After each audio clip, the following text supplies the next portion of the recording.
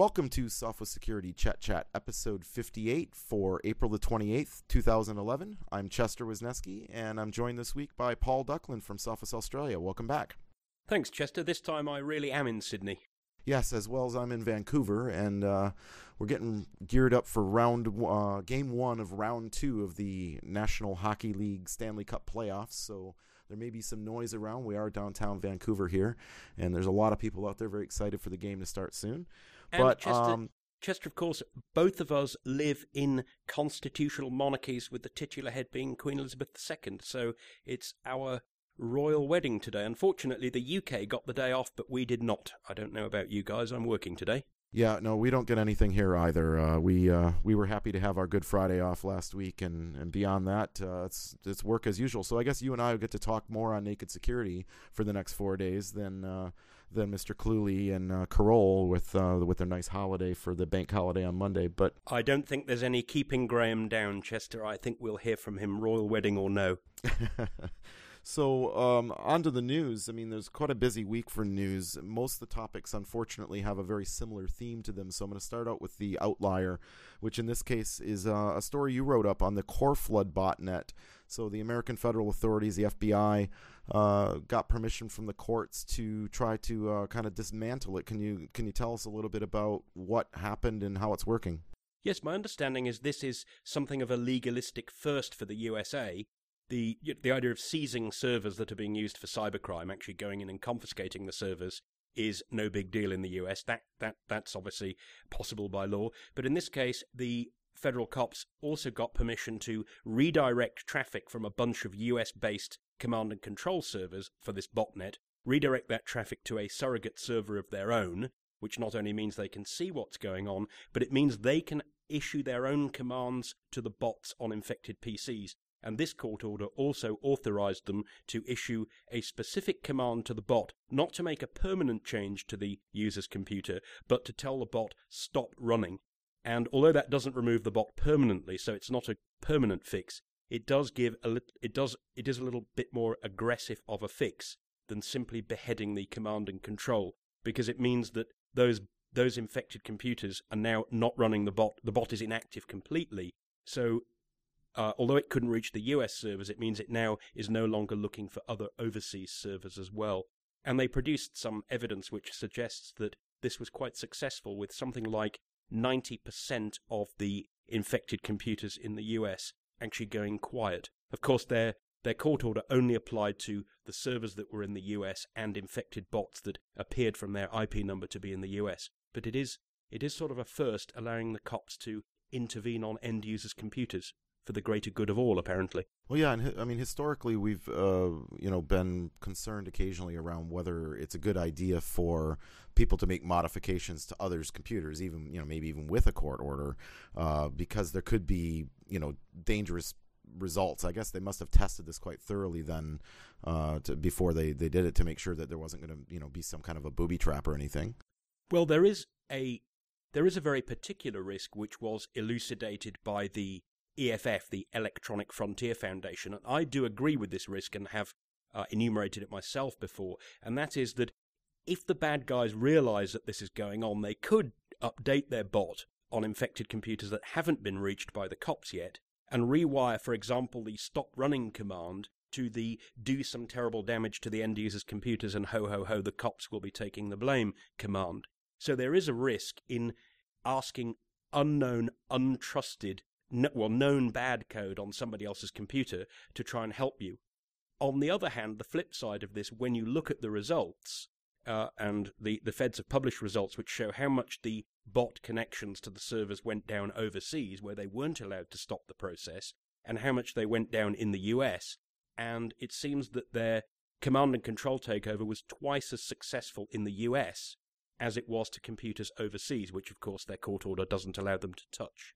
So, in fact, they were so flushed with success, it seems, they've gone back to court, they've applied to have this whole process extended for another month, and this time they have permission to intervene to the point of trying actively to remove the bot permanently from infected computers, which is more intervention, but the theory is that it could actually have a much more permanent effect on this botnet than simply beheading the command and control servers. Well, it's certainly good news, and I mean, we often talk about botnets and the victims of all these crimes all the time, and I mean, about the only massively successful thing that I've seen previously that kind of is in the same kind of idea is the monthly Microsoft malicious software removal tools stuff, where for a few very select bots, for people that are bothering to update or maybe have Windows Genuine Advantage, Microsoft was able to wipe out some large quantities of some very popular bots that infect people's computers. But it's nice to see another approach that looks like it may have some legs. Well,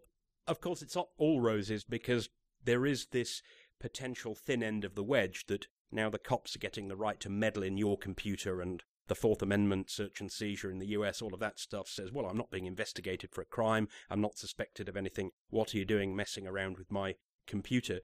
Now, it seems that in a very punctilious way, the FBI and the courts in the US have actually tried to dot their I's and cross their T's on this, and the permanent removal of the bot that the feds are now proposing, they will only do if they get written permission from the user, which seems like it's introducing a whole new bureaucracy which may reduce the success of this effort. So it will be interesting to see how that goes. Yeah, I suppose that at least would allow the people that want to be infected to remain infected. I mean, it kind of reminds me a little bit of when Microsoft did a Windows update that caused blue screens of death from the Allurion rootkit or TDSS rootkit back in the day, and a lot of people were complaining that their computers blue screened, but the reality is at least it made them aware of the fact that they were infected with a rootkit, and they were able to take action to clean up their machines. So moving along... It's interesting you mentioned that issue, because if you read the new court order, God bless the US for their First Amendment, that actually recognize that there may be users who elect to run this botnet for reasons best known to them. So there's actually an opt-out provision that means that they are going to tell users that it's not compulsory to remove the bot.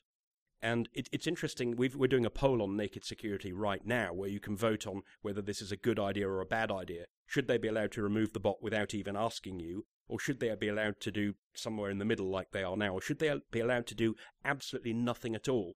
And the votes are very polarized. Almost no one's voting in the middle. About 45% say, for the greater good of all, just go in and take the bots off people's computers. And about 30% are saying, nope, it's the thin end of the wedge, it's a privacy problem. They shouldn't be allowed to touch my computer in any way, not even to knock something out of memory. So it is a somewhat polarizing issue. And I feel slightly sorry for the cops in this one, because they're sort of damned if they do and damned if they don't. If they don't take action, everyone goes, oh, you guys aren't doing anything about cybercrime. And if they do, it seems, at least in the US, 30% of people, perhaps understandably, are worried that it may set a dangerous precedent for the future. So it's an interesting one to watch. Certainly.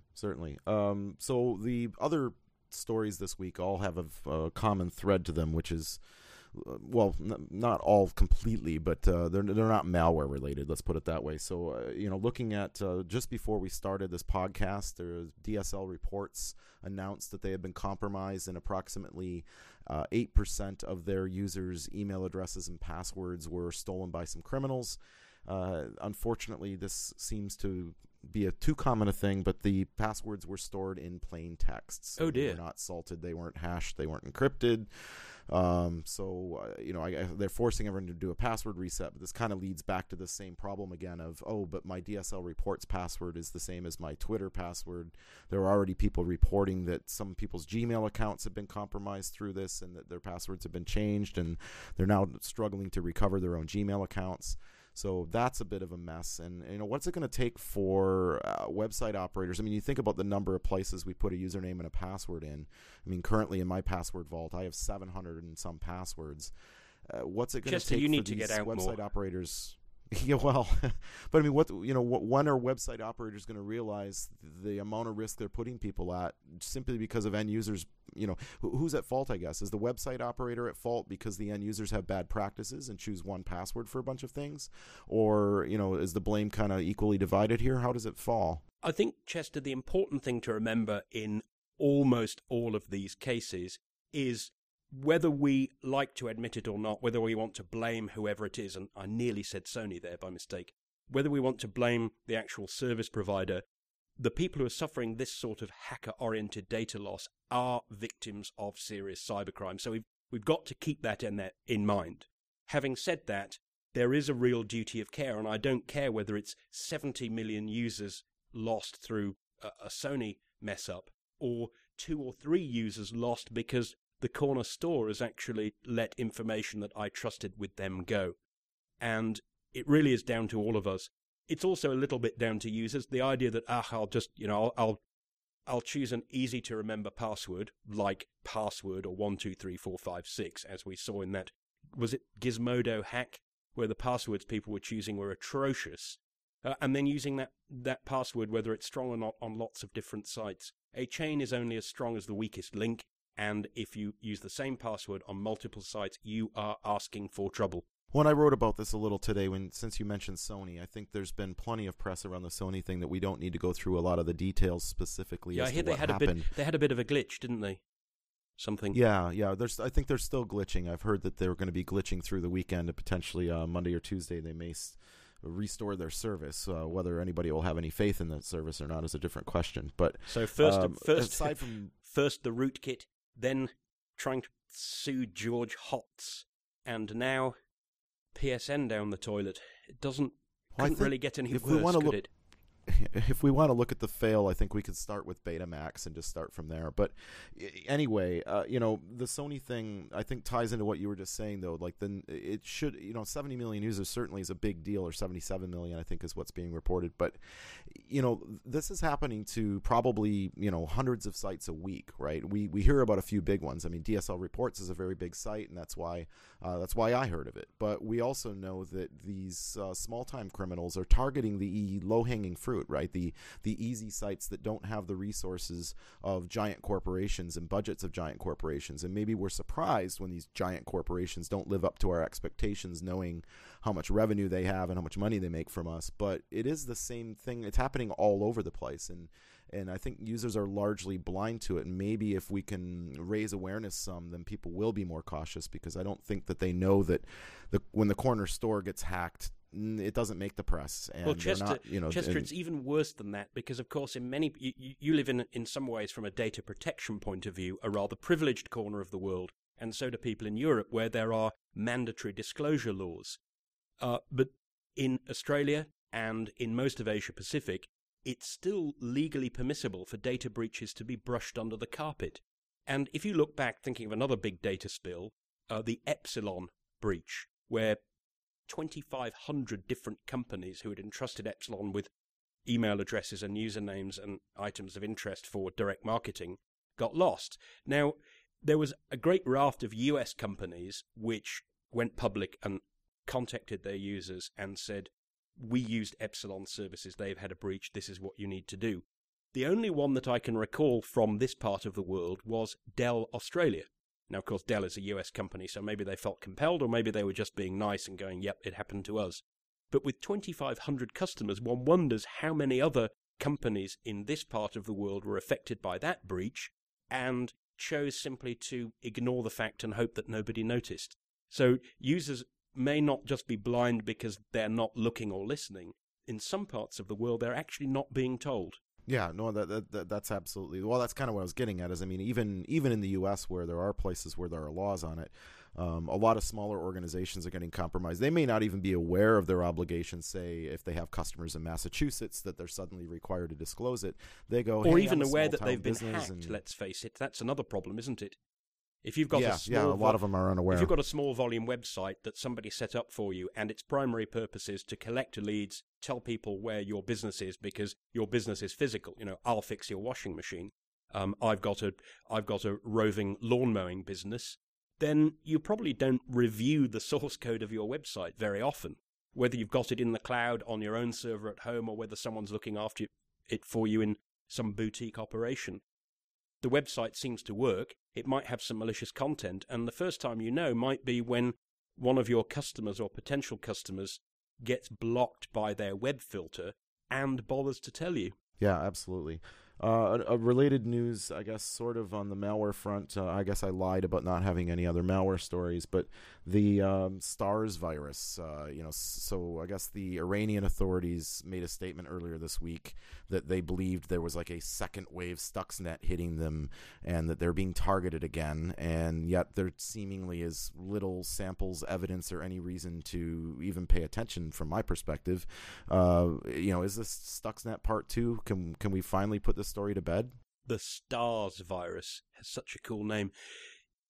If I never hear about Stuxnet again as long as I live, I'll probably be fairly happy. I'm not denying that the possibilities of cyber terrorism online, cyber war, information warfare, country actors, all of that stuff that you hear from government level people, I appreciate that we need to be concerned about that, but I will repeat, and you agree with this, I know, because we've discussed it at length in our travels, is that I think that all this focus on individual items of malware on the basis that it's cyber war or cyber terrorism really distracts from what I call the death of a million cuts, which is that ordinary people every single day are losing out to reasonably well-organized cyber crooks all over the world, to the tune of hundreds or thousands of millions of dollars a year.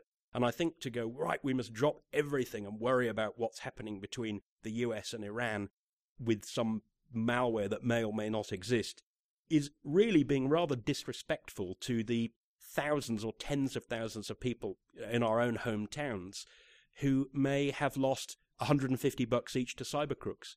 To them, that $150 times by 10,000, 100,000, a million people is in many ways a much more serious threat to our economy and our safety than yet another Stuxnet, a virus so specialized no one really knows what it does. And to wrap up this podcast, I can't do a podcast or a story without talking a little bit about Facebook, but they were in the news again today for shutting down some legitimate websites or pages on their website, I guess as it is. Ars Technica, which is a very large tech magazine on the internet. But Chester, there's a good reason for that. I mean, they have the word arse on the site, so that could be rude. In the same way that if you have the word fraud on your site, then wow, that's terrible. And for the greater good of all, you better be shut down. I'm being facetious, but it does look as though there may be an element of that in what Facebook are doing, as we discussed on last week's podcast. Well, yeah, I mean, we've had minor versions of this stuff happen to us, and in fact, one of the articles you wrote for Naked Security was not able to be shared on Facebook because you included a warning with a URL that you wanted people to know that they shouldn't be repeating and sharing with their friends. No, Chester, I didn't include a URL. I simply mentioned the site as a textual name. So you would have had to cut and paste it and convert it to a URL in your browser for it actually to pose a threat.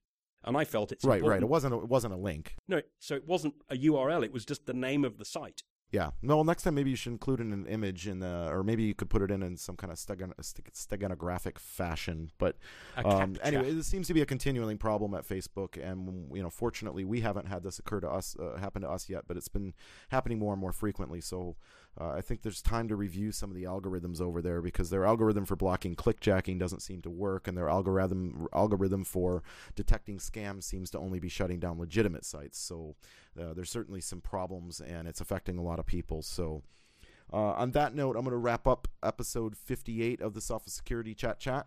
As always, for the latest news, please visit nakedsecurity.sophos.com. Our podcasts are available at podcasts.sophos.com and on iTunes. And until next time, stay secure.